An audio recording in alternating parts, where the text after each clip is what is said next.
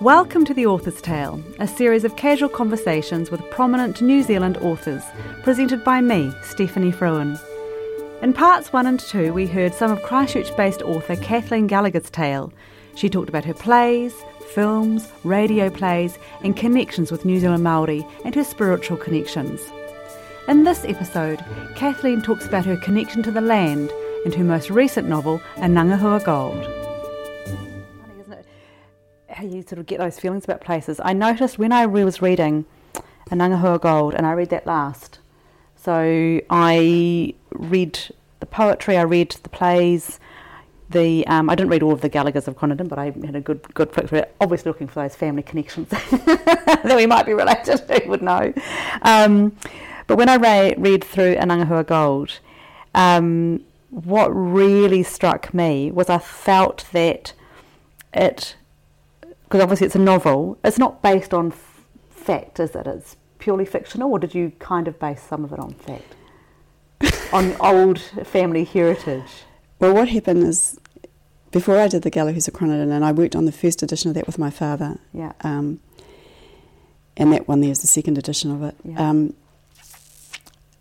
When I was 22, I was living in Wellington, and I found out that my great auntie was still alive up in Palmerston, and that I hadn't been to see her. Well, I'd seen her once when I was younger, and she wasn't very well, and I thought I'd go up and see her. She was 96. Wow. Yeah. And I started interviewing her, so I did 8 tapes of interviews with her, and that's the foundation of the Gallaghers of Conradin, because she was able to piece everything together, because at that stage Dad knew huge numbers of people that we related to, but how it all fitted together, we didn't quite know, you know. Yeah. And she cleared that up, and then also the Hippolytes in Nelson, in Wakatu, they got the rest of it, you know. We sort of got those, but I mean there's probably still gaps, I'm sure there's gaps, but anyway. But what happened is that she told me a whole lot of things, and she told me all these stories, and that's in the Gallaghers of Conradin. Yeah. But under her story, because she grew up in the goldfields, there was another story, and that took me 40 years to write, and that's A Ngangahua Gold. Yeah. So it was the story inside her story. Yes. You know, and she was an amazing storyteller. And it's interesting because what I thought when I was reading it through, it felt to me like it was all of these bits that you've got all put together. Oh, that's fascinating. To me, it was like we had some of the poetry, we had some of mother tongue, we had just all of these bits of your heritage, where you had come from, your influences were in A Ngangahua Gold with the characters. Oh, that's who fascinating. They were, how they related to each other. And I loved the end when what's the woman's name? The daughter, Jo. Is no, and the older Māori woman and Murphy. Roreka. Yeah. When they get together, but they recognise each other, even though they haven't seen each other for a very long time. They recognise each other in their eyes, you know, and it's like you're looking at yourself. Yes. But through the eyes of family members. Yes. Does it make sense? Yes, that's right. Oh, that's fascinating. Yeah. Oh, that's fascinating. It was. I don't know why I chose to read it last. Well, it's right to read it last. Because it's not the last thing you've written. It's the most recent thing you've written. No, but it's the last novel that I've written. Like, it is the last novel that I've written, because the Rohi Ko Repo Repo is a book of is a collection of, you know, of interviews for the film. So it's not A Ngangahua Gold is my last piece. So it was the right thing to read last. Right. Yeah. Oh, that's fascinating. Yeah, but that's definitely, as I was reading it, and I was thinking, this is so funny. It's like all of these, everything has sort of come together. And maybe it's because I also myself have as I've told you, I have this family history as well on the coast with the gold mining, you know, and well, it's amazing going to the coast, isn't it? Because I just sort of, when I go over the mountain, I just sink into it, you know, like I just do. Yeah. And I always feel like I'm being swallowed, and it's hard for me to take myself out of it. And when I used to go and interview Auntie Mary Crowley, like she was Mary Gallagher and she became Crowley, and it's like I fell inside a world, and there was this whole world, and I fell inside it, and this other world that was going on, you know, was another world, but this is the other world, and that's what I think I've grown up with. I've grown up with all these worlds, and you know, they've got their own. You know, they've all got their own delights, and their own agonies, and their own pain, and you know, and I think that some people think there's only one world, but they don't realise that there's another world and another world. And when I started travelling around the marae, like when I was young, I went to different marae around here, but when I was at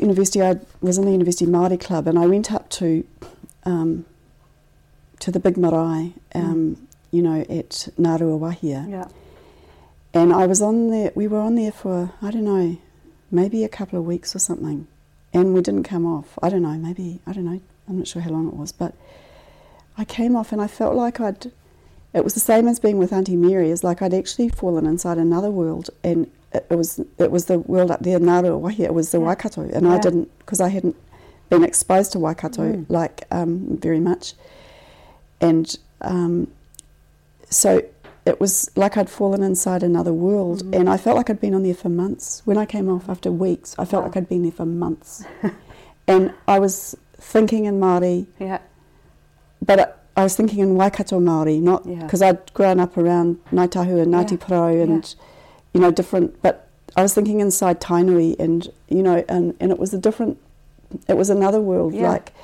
and so, you know, it's sort of like when you walk onto marae, you go and you're walking out of this sort of mainstream sort of, I don't know, sort of Western European world or something, and even when you go into a Catholic church, you're walking out of it. You walk out of it, and you're walking into another world. You know, and I grew up walking in and out of them, like, because we were sort of wandering in and out of all these worlds. And when I walk on the beach and when I see the mountains, everything makes sense on this island. Let's listen to part of Kathleen's novel Anangahua Gold.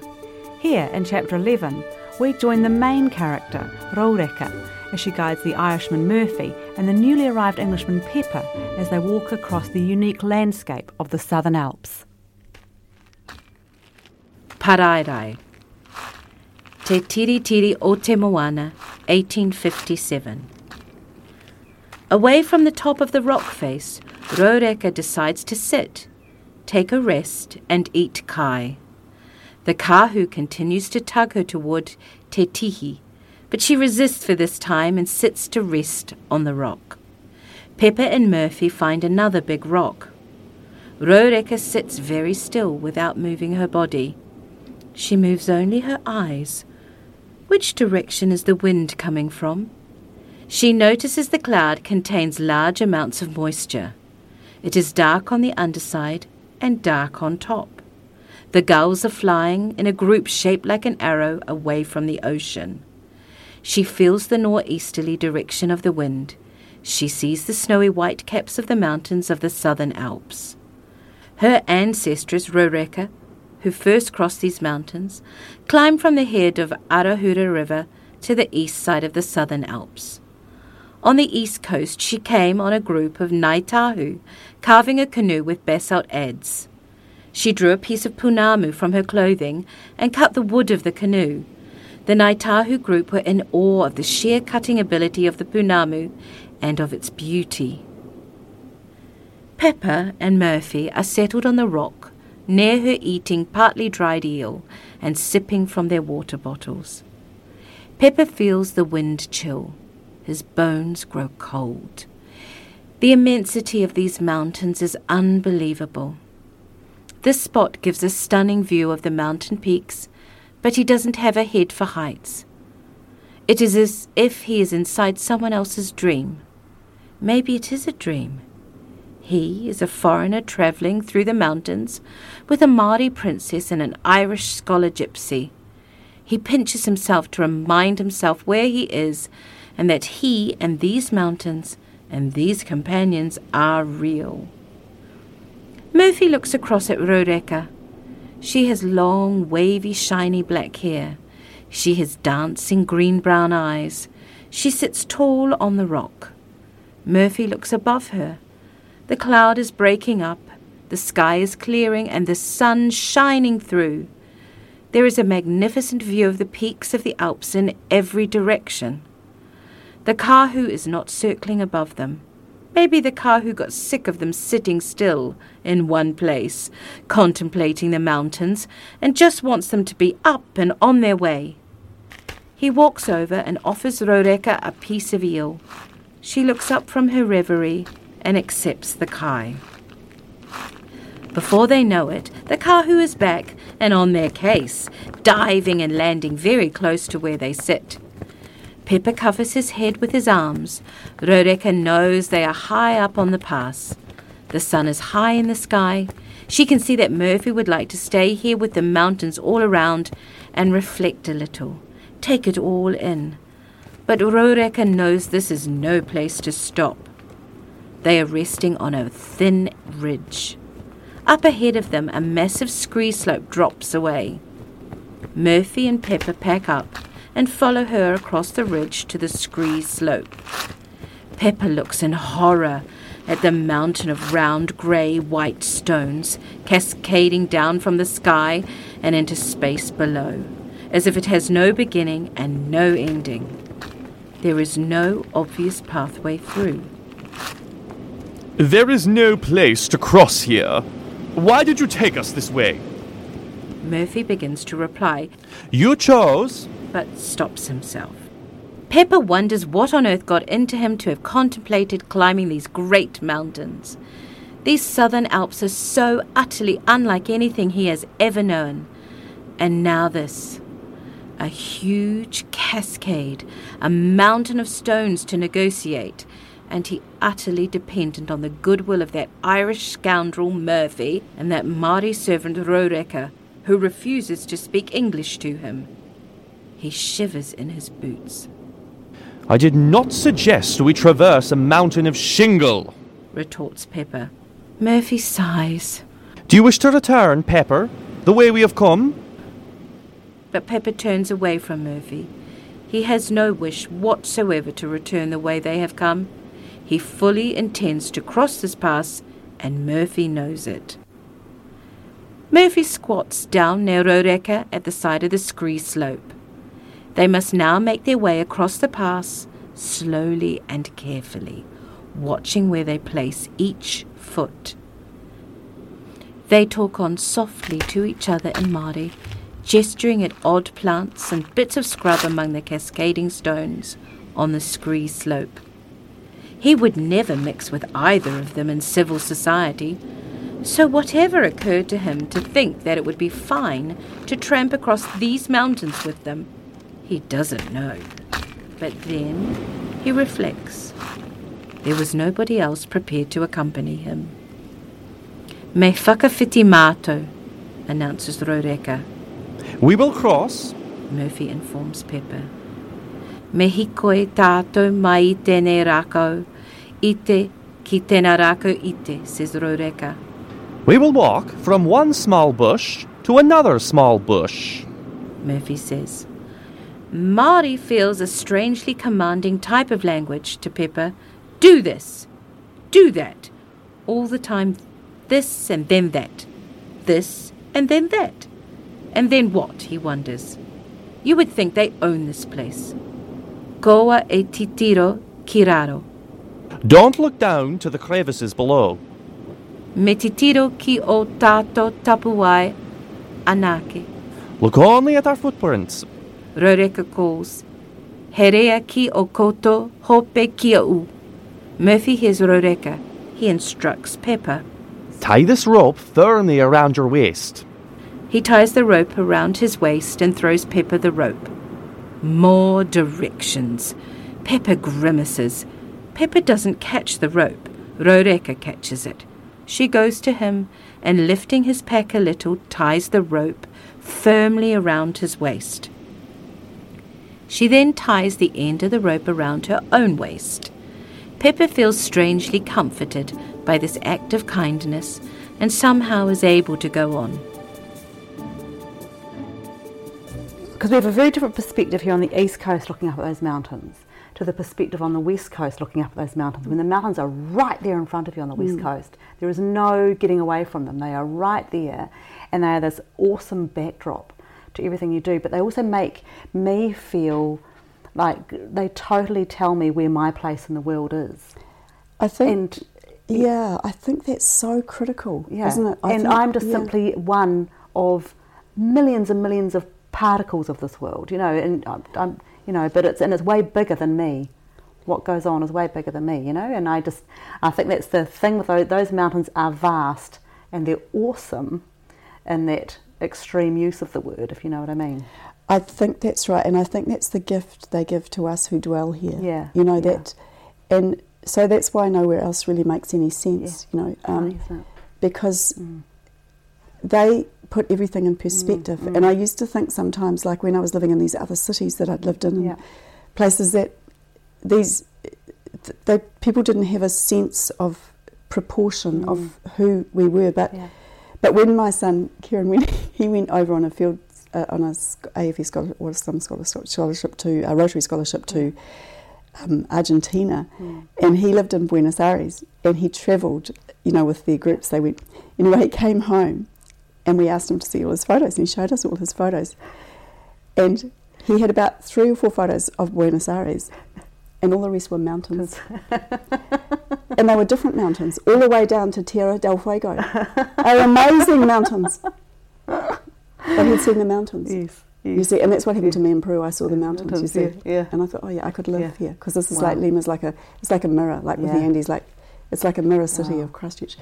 And you see, and so I think that's what it is about this island. It's sort of like anywhere, everything is settled by this. It's huge. They're huge, and they settle everything, and they move, and they're breathing and they're growing, and they're doing all sorts of things, and they've got a different time frame, and it's sort of like, to work with the stuff, even the stuff that's happening at the moment, the COVID and the Ukraine and all that stuff.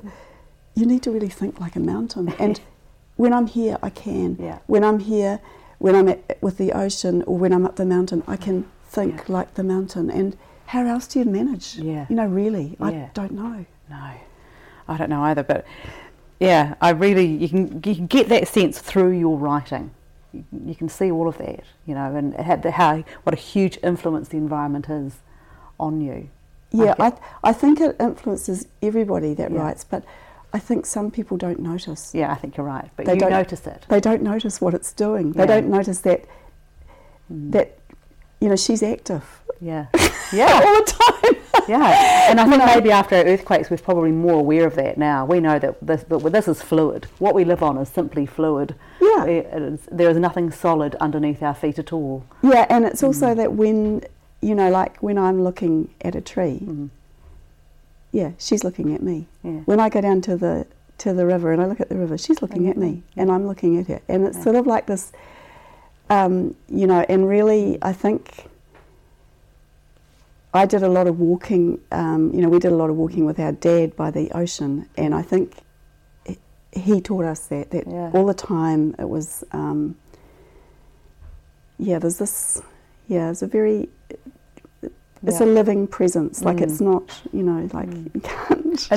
And the wonderful thing for us as a reader is that we can then, you're able to observe that and put it down into a written form for us to then, acknowledge and to see it. And then that's right, and then you can be surprised, and then you can notice, and you notice go, things. You're right. And you go, wow, and it's so it's neat when people are surprised. I like that. Like I like it when people watch a film, or they don't know or something, or they see a play and they go, oh wow, and I'm thinking, it is wow. I have to say, I thought Tiffany O'Regan's comment here at the beginning of A Ngangahua Gold was gold. Actually. Oh, okay. What is so he says, Kathleen Gallagher's writing offers an exuberant and evocative sense of a West Coast world that she clearly loves. Only love could sense the sounds and smell of wet bush so sensitively painted here. She draws on the extraordinary historical mix of ethnicity, culture, religion and gender which frames the older history of Te Tai Putini and constructs an intimate human mosaic. Her story is fiction which gives truth to place. Her sense of place gives truth to the fiction. Oh, that's interesting. Yeah, that is accurate. I like the sentence of John Weir's too. John Weir's, okay. About the tough or something. It's on the back page, on the back cover. The top, but what does he say? This historical novel set in the 19th century plats together tough as a flax root narrative, prose and poetic imagery to tell a timeless love story. Yeah, I like that. I liked it too. And I did love the way that when I was reading it, and I noticed that, the weaving that the Māori guide is doing constantly. She's constantly having to replace her footwear so she can walk the next leg of the journey for this incredibly obnoxious Englishman. And I have to say, I was actually really pleased he didn't make it. Well, I thought, he kind of deserved it, you know. But it's sort of like, it's also the story of how people migrate. Yeah. Because some people migrate in one way and other people migrate in another way. And some people have such trouble migrating, you wonder why they did the trouble. But other people come here and it's like it was the place that they were meant to be. Yeah. You know, and yes. it's a difference of migrating, you know, because I think some people come here and they know they know these mountains. Yeah. That it's where they're meant to, you know, and it's sort of like how you know, and it's also how even how the English guy, he starts to get woven. He starts to that's the thing. The unfortunate thing about his demise is that it had started to click with him. Yeah. That he was part of a bigger picture. Yeah, yeah. It wasn't all about him. And also that his spirit, you know, he started to understand what it was that, you know, that people here, they didn't have to yell and they didn't have to tell people what to do. That it's all right that they're respectful. Yeah. You know, that because they're not just respecting other people, they're respecting this place. Yeah. You know, and it's sort of like that. And so that's the learning in it, isn't it? It's it is. Like, you know, and I guess that's what, that's how it is for when people come. Yeah. And I think... Let us rejoin Raureka, Pepper and Murphy as they continue to negotiate their way across the Southern Alps. Murphy walks out across the scree slope, with Pepper following. Raureka brings up the rear. Murphy digs each foot into the slope of smooth, round stones, etching out a foothold as he does so. Pepper follows Murphy and places his foot in every spot where Murphy has placed his. He concentrates with all his might on the footstep in front, on staying on the mountain, as if the mountain itself might rise up and throw him off. He walks as if he is in a tussle with the mountain, regarding who has the right to exist. He daren't look down the slope. Murphy delights in the hugeness and wonder of the mountain and rises to the challenge of finding the best way across the treacherous slope. He looks up and down and all around, carefully picking his way through the mountain of stones. Raureka follows lightly behind Pepper, using their footholds and sometimes creating a new spot if the old one is too damaged. She walks surely and lightly across the slope, taking notice of where her feet fall and walking with the mountain as if the mountain were a living, breathing being. Murphy reaches the first small bit of scrub and is joined by the other two. They rest briefly. He moves on across the scree slope, carefully choosing each foothold. Once Pepper loses his footing, the other two pull him up straight away and get him settled and back on the track of footsteps that Murphy is creating as he goes. At the next bit of scrub, Pepper sips a little water and settles himself. At midday, Murphy reaches the far side of the scree slope. He looks back and sees Pepper walking carefully, placing one step heavily in front of the other, puffing and panting his way across the slope. Raureka walks deftly in her thick flax sandals, as if it's the sort of thing you might love to do on a good day. Stroll across a scree slope with snow-peaked Alps surrounding you. She has made this journey every summer ever since she can remember. She sees Murphy up ahead. She is aware that he understands about this journey through difficult places. He understands you let these places grow on you, in you, slowly but surely. Murphy watches her, attentive to the mountain itself. He thinks to himself, it takes a hold of you, a place like this. I can see how she would want to return again and again. He returns his smile with a twinkle in his eye. Strangely, he feels utterly at home here in these steep, snow-peaked mountains. He would like to become how she is with this scree slope, careful, thoughtful, light-hearted and deft. They reach him. He pulls out 3 bits of dried eel. Roreka pulls fern root from her pack. They stop briefly and nibble. Then they are up and off again. Murphy keeps the lead and Roreka follows behind Pepper as they wind down through the rocks away from the scree slope. She keeps a good eye on Pepper and how he is moving down and along this side of the ridge. She knows this part of the track like the back of her hand. She looks below and up and all about, watching for birds and feeling for wind currents. There is a gentle breeze blowing from the northwest. She knows the wind will rise as the afternoon progresses to a hot, very strong nor'wester. But by then they will be off the ridge and down the other side. You've been listening to part 3 of The Author's Tale with Christchurch author Kathleen Gallagher. Readings from her novel A Ngangahua Gold were done by Zara Ballara and Drew Noble. You can obtain copies of Kathleen's novel A Ngangahua Gold from Kathleen's website wickcandle.co.nz or all good booksellers. Join me next time for part 4 of The Author's Tale, where we will conclude our time with Kathleen Gallagher. The Author's Tale is produced and presented by me, Stephanie Fruin. It's engineered at Plains FM and is made with assistance from the Christchurch City Council and Creative Community Scheme.